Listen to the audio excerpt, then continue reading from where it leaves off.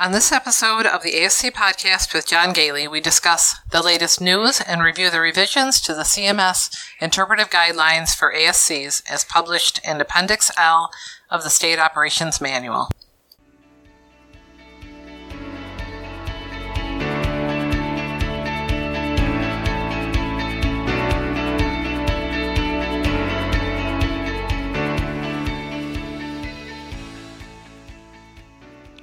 Welcome to the ASC Podcast with John Gailey, the longest-running podcast specifically focused on the freestanding ambulatory surgery industry. We would like to thank our sponsors, Surgical Information Systems, providing cutting-edge information solutions for surgery providers. Trivalence.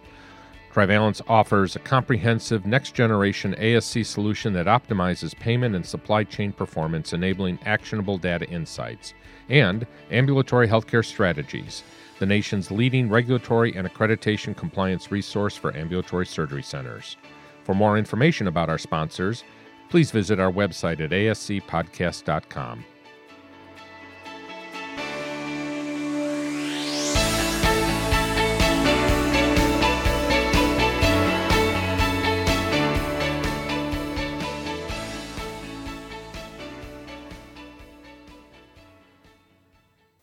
Welcome to episode 161 of the ASC Podcast with John Gailey for July 6, 2022, recording from our studio in Spencerport, New York.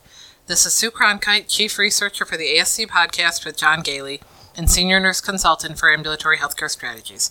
The ASC regulatory environment is extremely dynamic, and the material provided in this episode is based on information available as of the date of the recording.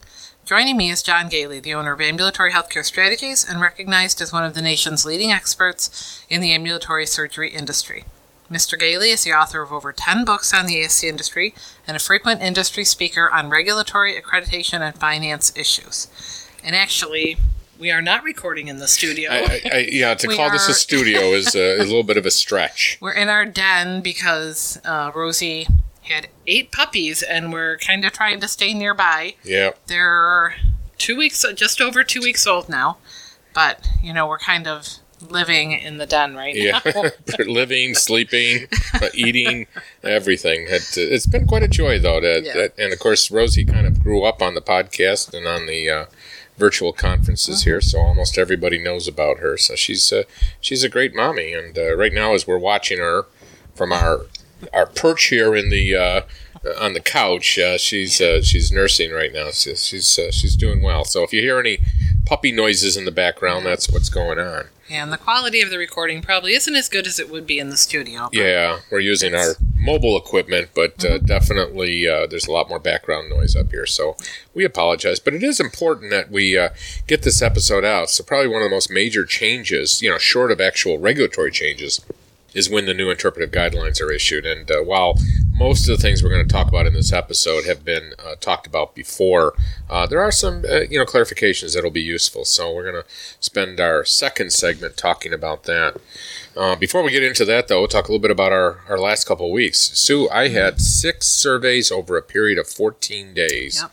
Was quite a run, quite a nice run, and they were Joint Commission, ACHC, or HFAP, which was absorbed by ACHC, and HHC, and they were also a combination of deemed status and non-deemed status, and a combination of office-based surgery and non-office and ASC. So quite a mix of surveys, but we got to experience all of them all at once, which was nice because most of them were done before Rosie actually delivered. So I appreciate that she waited for the surveys. I don't know if she was in contact with the surveyors about this or not. But I don't know, because one happened the Monday, like the day after she had her puppies. Yeah, so that's true. That's right. Didn't totally have to rush time out. It right. But we are, trying to get caught up. We have a lot of interviews that we've done in the conferences over the last couple months that we're going to put into some of the national podcasts. So we have a lot of material to work with, and we are working on the New Jersey Association interviews. The New Jersey Association conference was about a week ago. And hopefully we're going to publish that also in the next couple of days. So, Sue, we got some news, a couple different things before we get into the interpretive guidelines. Yep, just a couple things, because the interpretive guidelines it's going to be take quite a bit of time. Quite a thing. So, on June 27th, the NPR Health News talked about a retired orthopedic surgeon in California who had had cataract surgery at a local HOPD. And, everything went well. There were no issues with the surgery. But his total bill at the end was $9,084. And even though he had met his deductible, his private portion, was $4,057. So 4 months later, his wife had the same surgery, but had it performed at a medical center that was not affiliated with the hospital. And although they both had the same procedures, the same insurance, and they both used in-network providers, his wife only ended up owing $204 for her portion of it. Now, they did note in the article that it's not always such a big difference in the procedure prices. And, of course, it's important to know your own policy and read the fine print before you schedule any surgeries. But, it just really points out what a great cost savings there can be in ASCs. And I just thought it was interesting because for it to happen right in the same family, it's comparing apples to apples, basically. Yeah, and getting mainstream media coverage, too. And so many times these things are in our own trade magazines, and we don't hear about it in the actual mainstream media. So that's great. And we'll give a link to the article for people to read.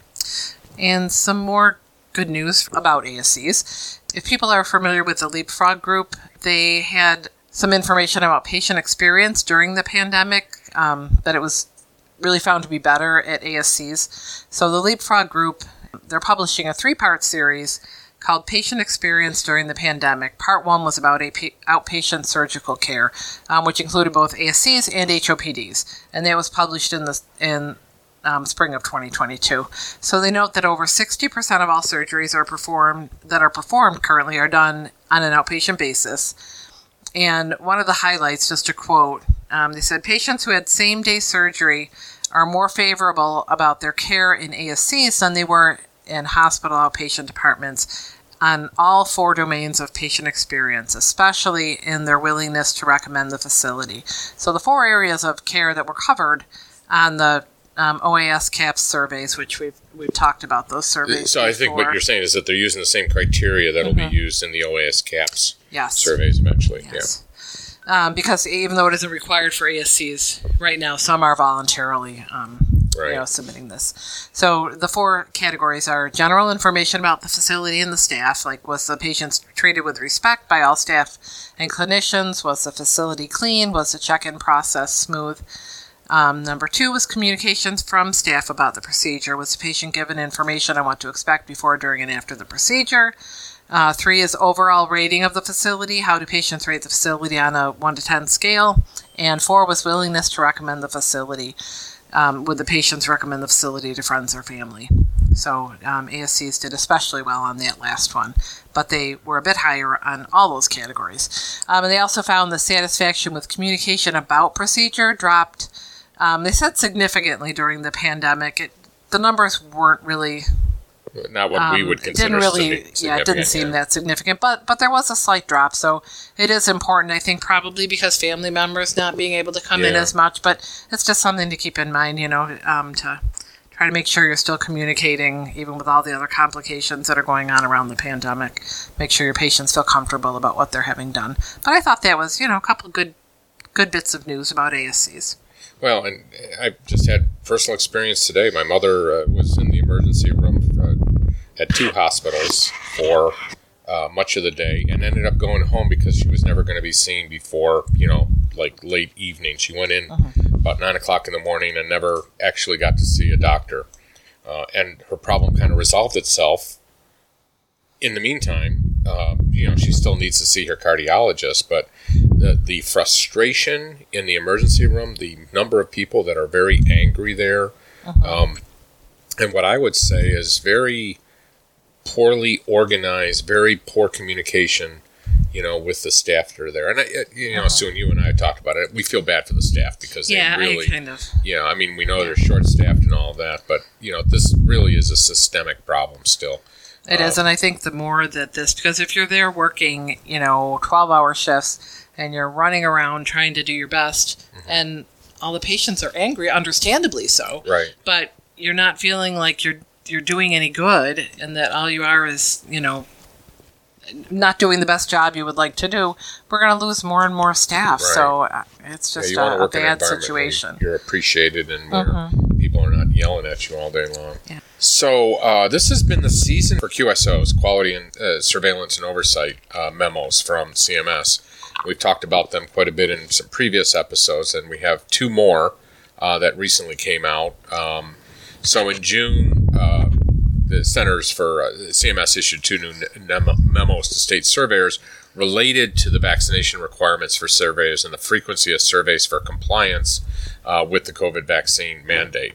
And so QSO 2217, which was issued on June 14th, reduces the frequency that state survey agencies and accrediting organizations will review the facility's compliance with the COVID-19 vaccine mandate. And under this guidance, state survey agencies and accrediting organizations will only perform compliance reviews for staff vaccinations during initial and recertification surveys in response to a specific complaint allegations that allege noncompliance with the requirement. State agencies and accrediting organizations will no longer be expected to perform these reviews on every single survey. And the memo also notes that CMS intends to update its interpretive guidance describing immediate jeopardy, condition level, and actual harm determinations to ensure deficiency citations recognize good faith efforts by providers and suppliers, and to more fully evaluate harm or potential harm to patients or residents by considering trends in COVID-19 rates in the community. So, as we've talked about on the podcast quite a bit and during some of our conferences, the challenge that we have had as surveyors is the amount of time that CMS implies we must spend working on the vaccine mandate, which inevitably, given that we haven't been given more time during these surveys, means that we have less time for other things. And I think the word is getting back to CMS that, they need to cut back on that. Yeah. Now, when I was reading this over, I was curious. It mentions accreditation and reaccreditation and complaint surveys. Those are the main ones that I ever see. So what surveys are they talking about? They don't have to look at that's this. a really good question. And the answer to that is, like if you have a condition level citation and they have to do a revisit, or if they're coming out to do a life safety survey, those are specifically mentioned in there that those would not have to be looked at, unless, of course, the finding was that you weren't vaccinating your staff. But that's a very good point, is that whenever you read these QSOs, sometimes they leave more questions than answers. But I do think this is a positive step forward in recognizing that COVID-19 is not going to be something that we're going to have to spend, 10 to 15% of every single survey for the rest of our lives dealing with, which is, I think, my biggest frustration. Yeah, seems like a small step, but yes, it's in the right direction. So QSO 2218 all was issued on June 16th, and it rescinds all of QSO 2210 all, which was issued on January 25th. And those of you that listened to the podcast where we talked about this, that's the one that established that state agencies and accrediting organizations entering into provider and supplier locations must be vaccinated. And so under the new guidance from this QSO, they are rescinding QSO 2210 all. So as they stated in the original guidance document, state survey agencies and accrediting organizations are ultimately responsible for compliance with this expectation. In other words, that surveyors are vaccinated. The federal government has explained that the guidance does not include any possibility of penalties for noncompliance and further prohibits facilities from inquiring about surveyor vaccination status. So what they mean here is that you are not allowed to actually ask a surveyor if they've been vaccinated or condition their entrance into your center based upon that. They went on to say that they understand that there is nonetheless some ongoing confusion about this guidance, which they expect the rescission will resolve. In other words, if they rescind it, then you can't ask the question and there's no follow-up that needs to be done. And they did say, we commend all of the entities who have established COVID-19 vaccination programs for their surveyors, and we continue to encourage vaccination of surveyors performing federal oversight surveys. Any questions about state survey agency or accrediting organization vaccine programs should be directed to those entities. So I'll say as a surveyor at 888C that I am required to be vaccinated, but that's as far as they've gone, even though I've been boosted. Have I been boosted twice, Sue? I can't remember. Oh, only once. So I have to look at Sue to find that out. Then and I think I'm due for my second booster. But I am not required to have a booster under the accrediting organization requirements. So this definitely loosened things up, and I think makes it a little bit clearer. But do keep in mind, and I've seen this a couple of times where people have kind of raised a ruckus with the surveyor saying, I need to see your vaccine card. So you're not allowed to test that. So the main part of our episode today is the updated guidance for ambulatory surgical centers, Appendix L of the State Operations Manual, which we know as the interpretive guidelines. So I'm going to give references to the actual updated guidance. And then we're going to go through the most important parts of it. And I should also point out, Sue, that you and I will be working on updating the survey guide, which was last published about a month before the pandemic.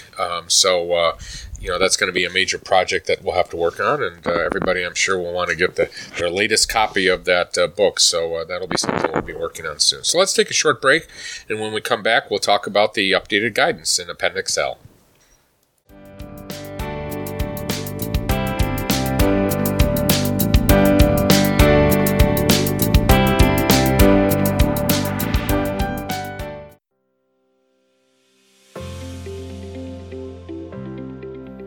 The ASC podcast with John Gailey and our virtual conferences would not be possible without the support of our sponsors and patrons. Our goal with this podcast is to help busy ASC executives and staff to keep up with the latest news, learn how to remain compliant with regulations and accreditation standards, and to provide opportunities for ASC leaders to advance in their careers. All of this, of course, costs money, and without our sponsor partners and our patrons, we would not be able to provide this service. Surgical Information Systems was an early sponsor that leads the industry with their software solutions. SIS's mission is to deliver solutions and services that help surgery providers, regardless of care setting, improve their organization so they can deliver the highest level of care to their patients. For more information, visit their website at sisfirst.com. Our newest sponsor is Trivalence. The Trivalence solution is focused on removing waste from the healthcare payments ecosystem by creating the next generation, data-driven supply chain automation and payment optimization portal and infrastructure, saving countless hours, administrative costs, and allowing for scale. For more information, visit trivalence.com. That's TRIVALENCE.com. Our oldest sponsor, Ambulatory Healthcare Strategies, is the nation's leader in outsourced regulatory and accreditation oversight. Busy administrators, nurse managers, and medical directors simply don't have the time to keep up with the constantly changing regulatory environment and the requirements of the conditions for coverage and accreditation organizations. AHS helps you to remain compliant for a reasonable fixed monthly fee so you and your staff can focus on taking care of your patients. For more information, visit ah-strategies.com. And last but certainly not least, our patrons.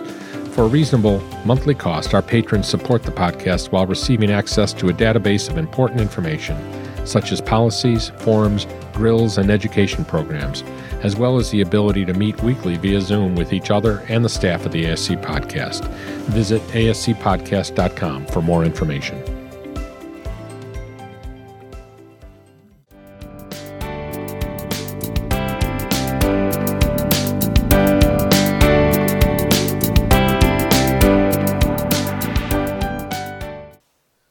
So on June 3rd, the CMS issued QSO 22-16-ASC, which was updated guidance for ambulatory surgical centers, Appendix L of the State Operations Manual. As we all know, Appendix L of the State Operations Manual is better known as the Interpretive Guidelines. And the Interpretive Guidelines provide information to supplement the regulations that are known as our CMS conditions for coverage. The new guidance was effective June 17th. We're going to provide links to all of the information that we're providing here so you can read the actual documents. And as I said, I'm going to be updating the survey guide within the next 3 to 4 months as we get prepared for that. Sue, I'm hearing puppies in the background here, so I apologize. Squeaking, it's not us squeaking, it's those little puppies. They just ate, though, so they're happy. They're happy, yeah. Popping around.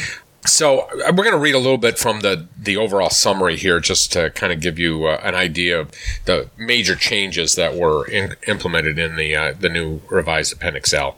But this is the overall discussion. So the State Operations Manual Appendix L has been revised to provide new guidance on the revised conditions for coverage and provide revised guidance for existing regulations. And a general summary of the changes are as follows. So the first thing they did is they made a change in the definition of an ASC. And by the way, I'm going to go into a lot more detail on this. I just want to kind of bullet point everything right now. So the first bullet is definition of an ASC. Minor clarifications were added to the guidance for space sharing and recovery centers.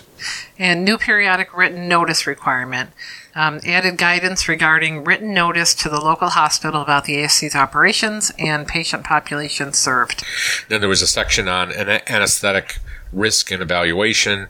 They revised the tag numbering and added guidance based on the regulation change to allow a physician or anesthetist to examine the patient to evaluate the risk of anesthesia. And for fire and building safety, they added guidance in several tags to align with the regulatory changes and adoption of the 2012 editions of the Life Safety Code and Healthcare Facilities Code.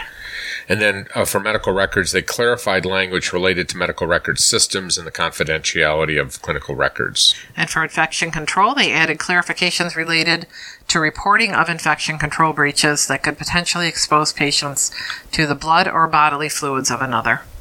And then for patient assessment and admission, they added guidance addressing the regulatory change to the history and physical requirements, which I'm sure is going to be the part that everybody here is going to spend their most time listening to. And for emergency preparedness, there was a cross-reference added to Appendix Z for the ASC emergency preparedness tags. And then there were a number of other technical corrections that they corrected regulatory numbering, added acronyms, and revised the terminology to align with the CMS regional office name change to CMS location. And then, so I'm going to start out actually by talking about some of the things that were not listed above, which showed up in the discussion as to how to perform a survey. So as part of the information to review, the guidance stated that they will also review contracts with outside services, if applicable, to verify that these are current and that the services are being provided in a safe and effective manner. So this has always been a requirement, but they've actually listed this as a specific item that they will review each time. And that's been my experience, is that we don't always see surveyors reviewing all of the contracts or the contract binder. They might look at specific items, but not the whole binder. And this was interesting. Recordings are discussed in the instructions for the survey team. If the ASC wishes to audio record the conference, it must provide a copy of the recording or transmit a copy to the survey team in a format the survey team can utilize. If the survey team has the capability to record the discussion, the team may use its own recording device for its purposes. Videotaping is also permitted if the survey team agrees to this, and a copy is provided at the conclusion of the conference. The survey team is under no obligation to consent to videotaping and is not required to offer a reason if it refuses to permit videotaping. Any videotaping must also comply with all applicable state and federal privacy laws. So, Sue, when you read through this, you asked a question that I didn't even bother to ask. So, because it specifically states that the survey team can deny or not consent for videotaping, but that same language is not there for the audio recording, which I would say, since it's not actually there, it sounds like the survey team should allow you to be able to audio record the exit conference. So I think it's a good idea. We've been doing it for a while. Most of our, we haven't necessarily recorded it. Often we're doing like Zoom sessions with the other members that are not there on site. But I have had to record a couple where I haven't been able to be there. But this is happening more frequently, and I think that it was good that they actually addressed that issue.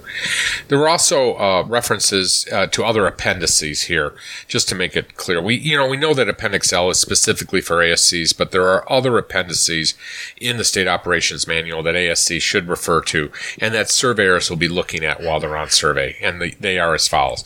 Appendix I, which is survey procedures and interpreted guidelines for the Life Safety Code surveys in the State Operations Manual. Appendix Q, which are core guidelines for determining immediate jeopardy in the State Operations Manual. I assume most people haven't actually read Appendix Q because they You never go into it thinking you're going to have immediate jeopardy.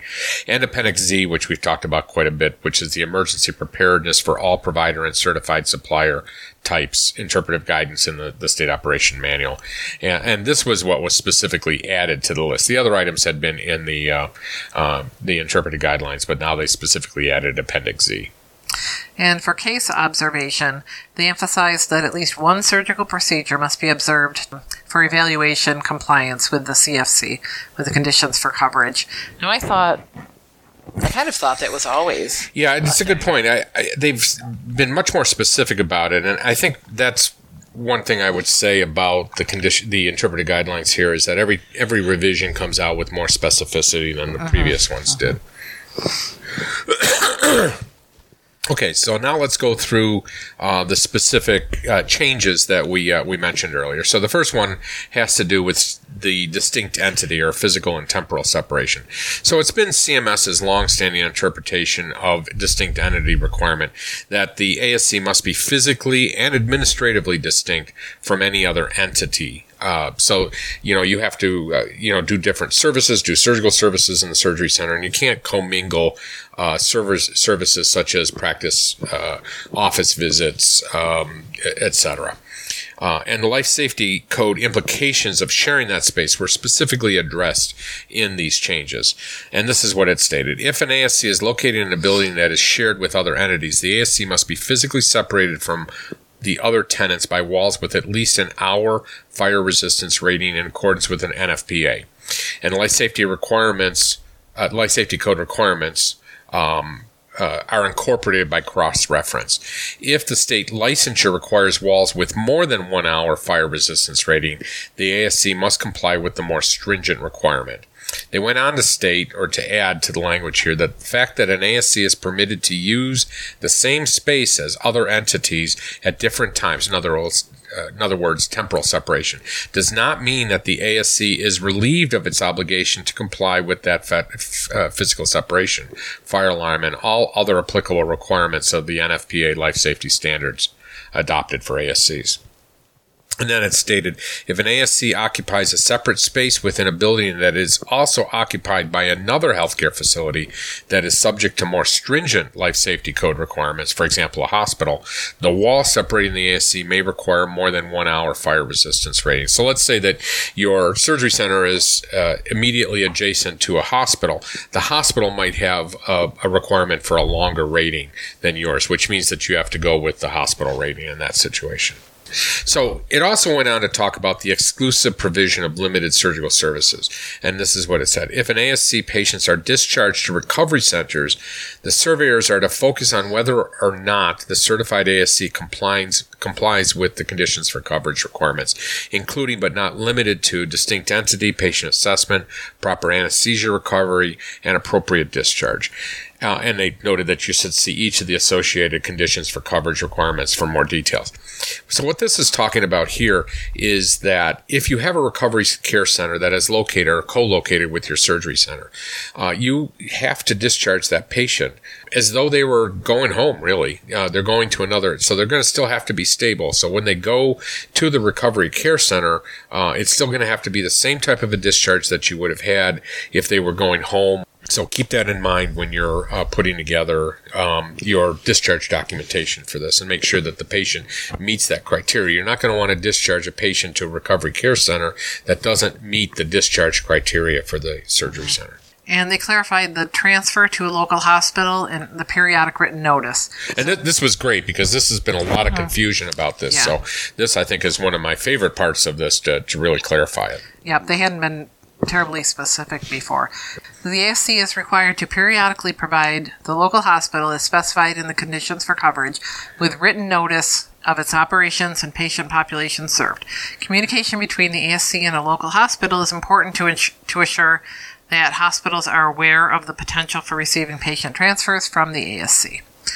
CMS recommends the written notice be provided upon opening of the ASC and at least every 24 months to ensure the ASC keeps the local hospital informed and up to date on ASC information and any pertinent patient population changes. Now, they hadn't given The that specific 24 time frame. months before. And so I can already see that some people are going to say, well, it says recommends. Well, whenever you see the language CMS recommends, you should probably interpret that as this is the time frame you should go with. So even though they're recommending it, the surveyors are going to be looking for at least every 2 years notifying the hospital of your existence. And the written notice must include information concerning the ASC's operations. For example, this would include the ASC's name, address, hours of operation, administrator's name, and contact information for any follow-up questions.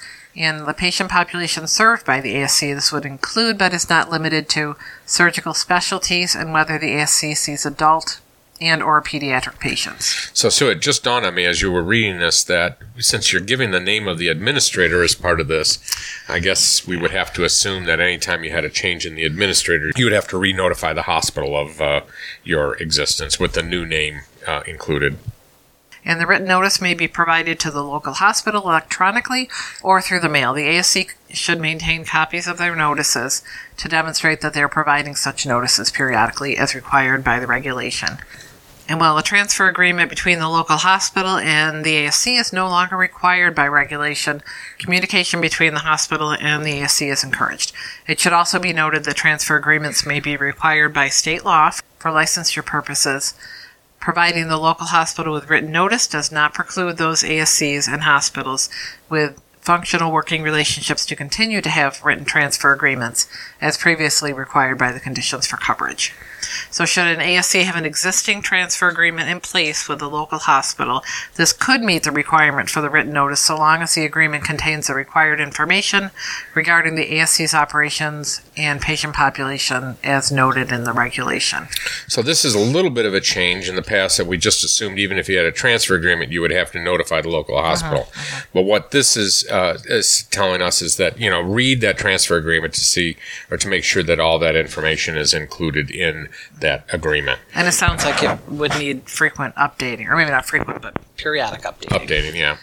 Additionally, even if all the operating physicians within the ASC have admitting privileges at the local hospital, written notice is still required as per the regulation. So this was very good. It gives us a lot more guidance on it, and it fits in nicely with also the requirement that we provide, the emergency coordinators in your county with notice of your existence too, which is recorded under the emergency preparedness guidelines. So the next standard they addressed was the standard for anesthetic risk and evaluation. And this is what it stated. So immediately before surgery, a physician or an anesthetist must examine the patient to evaluate the risk of anesthesia. And the interpretive guidelines goes on to state that the ASC must have approved policies and procedures to assure that the assessment of anesthesia-related risk is completed just prior to every surgical procedure by a physician or an anesthetist. The requirement for a physician to examine the patient immediately before the surgery is not to be confused with the separate requirement for a history and physical or an H&P assessment if it is required by the ASC policy. So we do know later on in the interpretive guidelines they talk about an H&P might not be always required for a surgical procedure, but if you're going to have anesthesia, you will always have to do an anesthesia assessment. And if an ASC's policy requires an H&P to be conducted prior to surgery, review of the H&P is considered to be a component of the pre-surgical assessment as required upon admission. In those cases, however, where a history and physical assessment is required and performed in the ASC on the same day as the surgical procedure, the assessment of the patient's procedure and anesthesia risk must be conducted separately from the H&P. And this has happened a number of times, Sue, where, we see people trying to combine these functions and say, oh yeah, that one document takes care of both. Well, you do have to separate those functions because one is the H&P and the other one is the anesthetic risk. And here's the information on physical environment. Whether performing surgical procedures in traditional ORs or a procedure room, each room must be designed in accordance with industry standards for the types of surgical procedures performed in the room. An example of an acceptable ventilation standard for ORs is the American Society for Heating, Refrigeration, and Air Conditioning Engineers, or ASHRAE, Standard 170, Ventilation of Health Care Facilities, The ASHRAE standard is referenced by Facility Guidelines Institute, or FGI, 2010 Guidelines for Design and Construction of Healthcare Facilities. It has been approved by the American Society for Healthcare Engineering of the American Hospital Association and the American National Standards Institute.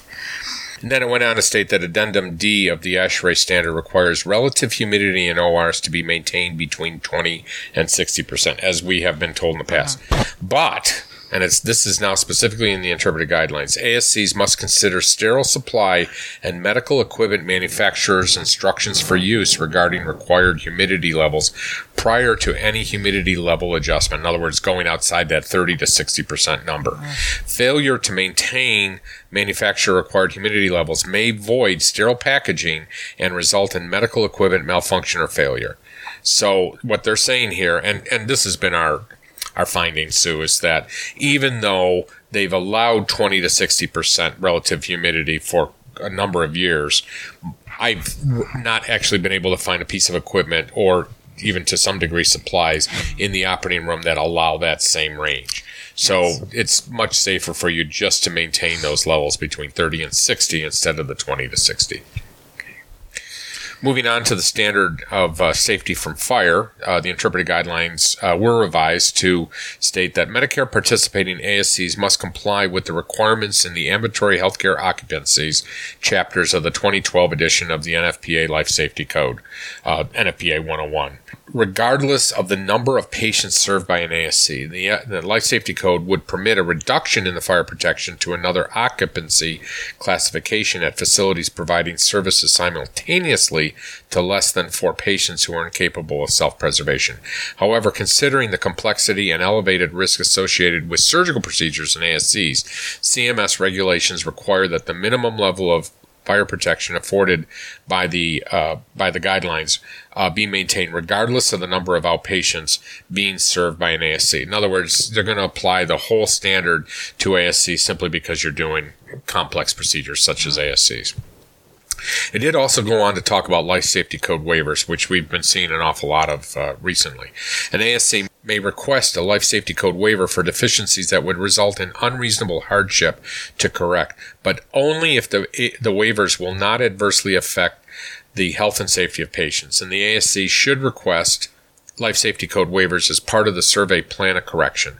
Then it goes on to state that the state agency or CMS-approved accreditation organization recommended waiver requests are sent to the CMS location for final approval or denial. An ASC is not permitted to request waivers from the provisions of the alcohol-based hand rub, fire watch, and the annual fire door inspections, as these requirements are specifically listed in the regulation. These deficiencies must be corrected as part of the survey plan of correction within a reasonable period of time acceptable to CMS, which is ordinarily within 60 days of being notified of the deficiencies. The provisions of Life Safety Code do not apply to an ASC operating in a state where CMS has determined that the fire and safety code imposed by the state law adequately protects patients in the ASC. Surveyors should refer to Chapter 2 of Section 2470E for more guidance. The ASC must conduct periodic assessments of its policies and procedures in order to anticipate the emergency equipment, supplies, and medications that may be needed to address any likely emergencies, taking into consideration the types of patients the ASC serves and the type of procedures performed in the ASC. So this is important as more complex surgical procedures are moving from the inpatient to the hospital outpatient setting in the ASC setting. For example, if cardiac or spine procedures are being performed, what equipment, personnel, or training may be needed to handle specific emergencies associated with those surgical procedures, such as airway maintenance, emergency equipment specific to cardiology, etc. So this is really making it very clear that your policies and procedures need to flex with any changes that are occurring in the types of procedures that you're doing, and that you have to do periodic assessments. Now, we do that all the time, of course, with our clients, but I do find that many surgery centers really have been slow to respond to changes. Maybe during the pandemic, people would make those changes, but when it comes to these types of things, it hasn't always been occurring. And for medical records, there was quite a lot added, but here's the big takeaway. The ASC must develop and maintain a system for the proper collection, storage, and use of patient records. These should be reflected in the ASC's policies and procedures, and they should address issues including but not limited to who is authorized to access the medical record system, whether they are authorized to make entries, to correct existing entries, or only to review the record's content for various clinical and administrative purposes. The ASC's medical records policy and procedures should also address, particularly in the case of electronic medical records, how staff are trained to correctly use the system. And for survey procedures, they are to ask the responsible staff to describe how the medical records system, whether it's paper or electronic, how that functions, and assess whether the staff are able to readily identify, access, and use the ASC medical record properly. So, Sue, I like the survey procedures here because it, as I said, emphasizes the importance of the surveyors asking the staff how they access them, how readily they can get them into those records, and what they can do with their access level. So definitely make sure that you look in that in the policy manual. And for some reason, medical records seems to be one of those items that often is not addressed in policies, at least when I go into many centers. Yeah. Then they next talked about infection control breaches, and they noted that some types of infection control breaches, including but not limited to medication injection practices and disinfection and sterilization of medical devices and equipment, pose a risk of bloodborne pathogen transmission that may warrant engagement of public health authorities to conduct a risk assessment and, if necessary, to implement the process of patient notification. So just made it very clear here that if a surveyor finds a situation in which there is an infection control breach, they may reach out to the local health department or the state to basically have them come in and look at what's going on in that surgery center. And then moving on to history and physicals. ASCs must develop and maintain a policy that identifies those patients who require an H&P prior to surgery. No specific list of surgical procedures or patient types is specified in the conditions for coverage. Instead, the ASC is expected to determine which patients should require an H&P, including the time frame for completion, and develop policies to ensure those patients receive the H&P prior to surgery. Policies must address certain patient characteristics that may necessitate the need for an examination and testing prior to surgery. These factors include, but are not limited to, patient age, considering the need for history and physicals based on pediatric, adult, or geriatric age differences, what the diagnosis is, the type and number of procedures scheduled to be performed on the same surgery date, any known comorbidities such as cardiac or pulmonary disease, and the planned anesthesia level, whether it's going to be minimal sedation versus general anesthesia, etc. And the ASC's H&P policy must include the time frame for the examination to be completed prior to surgery. There is no one-size-fits-all approach to the time frame for H&P completion. Although no longer required by the regulation, the ASC is not precluded from retaining in ASC policies the previous time frame requirement that H&Ps be completed and documented for each ASC patient no more than 30 calendar days prior to the date of surgery. The current regulation allows ASCs to self-impose restrictions and allows all effective ASC providers to retain current restrictions for some categories of surgery. It is also important to note that state law may have specific time frame requirements for ASCs to consider. And even though it doesn't say it here, Sue, but some accreditation organizations still require a specific time frame also. So before you go out and change all of your policies, make sure that you're still allowed to do it in your state or by your accrediting organization. And I will state that some of the accrediting organizations are in the process of changing their policies to meet with or to agree more closely align with the CMS requirements. But it is very, very important for you to understand that you can't just say, okay, I'm not going to require H&Ps anymore. You have to address it in your policy and address all of those bullet points that Sue just read through. Yeah. And policy development must be based on nationally recognized standards of practice and guidelines, as well as any applicable state and local health and safety laws.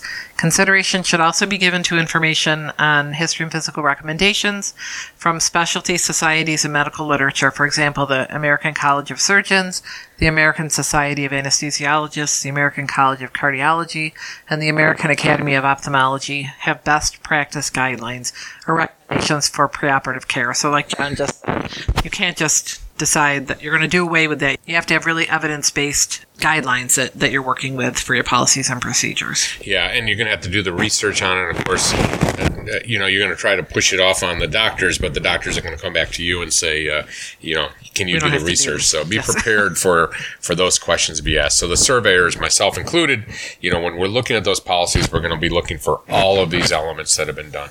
And the reason for that, Sue, I've been very concerned about the reduction or the removal of the H&P requirement, because I think it could lead to some significant problems. Because we know that sometimes patients, even with an H&P, show up and have problems that necessitate cancellation of the surgery or result in complications. So the ASC should also consider their policy and process for cases where the patient is referred to the ASC for surgery on the same day as the referral. The policy should state how the ASC will handle those situations that require a same-day H&P per policy. So those would be things like retina procedures or vascular access surgery, where a patient is brought in, scheduled on the same day that the surgery is actually done. And the ASCs are encouraged to review the scope of procedures performed within their ASC along with national standards, and then engage the governing body and medical staff to determine which patients require an H&P prior to surgery. Additionally, the ASC should conduct periodic assessments of its policies and procedures in order to ensure that patients receive the appropriate pre-surgical assessments, taking into consideration the types of patients the ASC serves and the types of procedures performed in the ASC.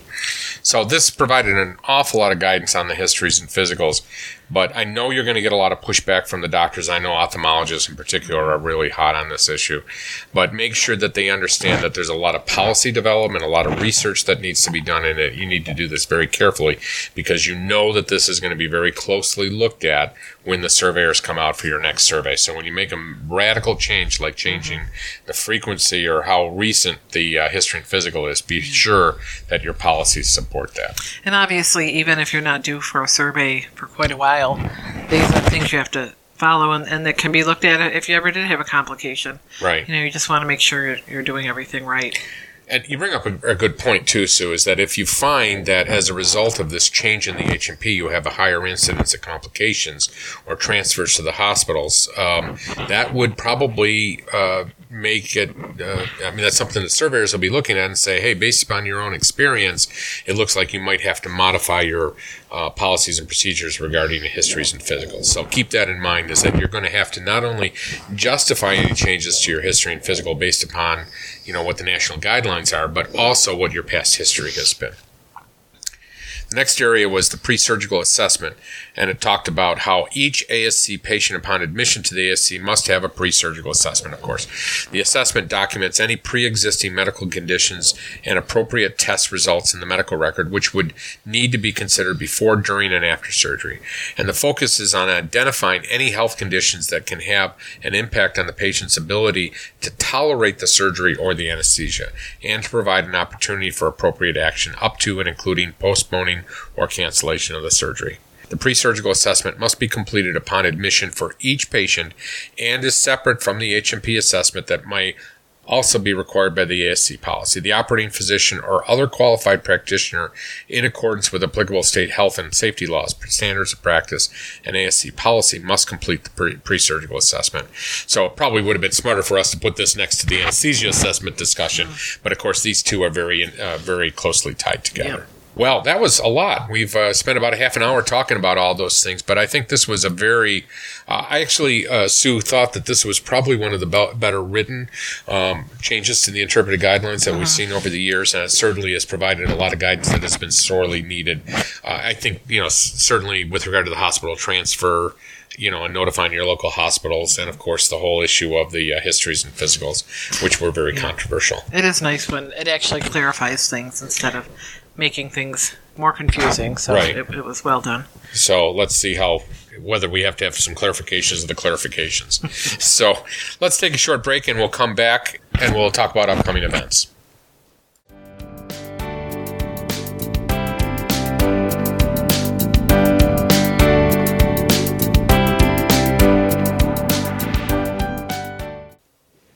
In this segment, we provide an update on upcoming topics for the podcast, our upcoming virtual conferences, and upcoming speaking engagements for John and his staff and other events in the ASC industry.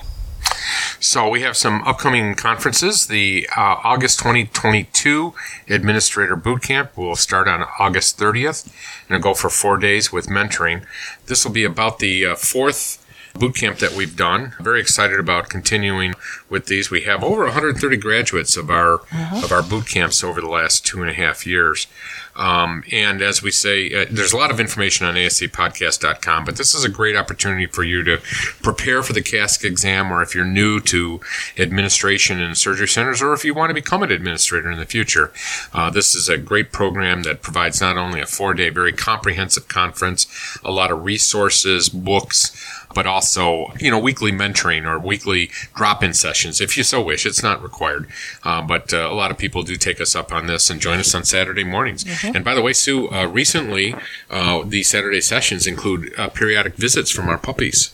That's if right. That's not enough reason for you to join the boot camp, I don't know what else would be. And the CASA annual conference and exhibits is September 7th through the 9th at the Hyatt Regency Indian Wells Resort and Spa in Indian Wells, California.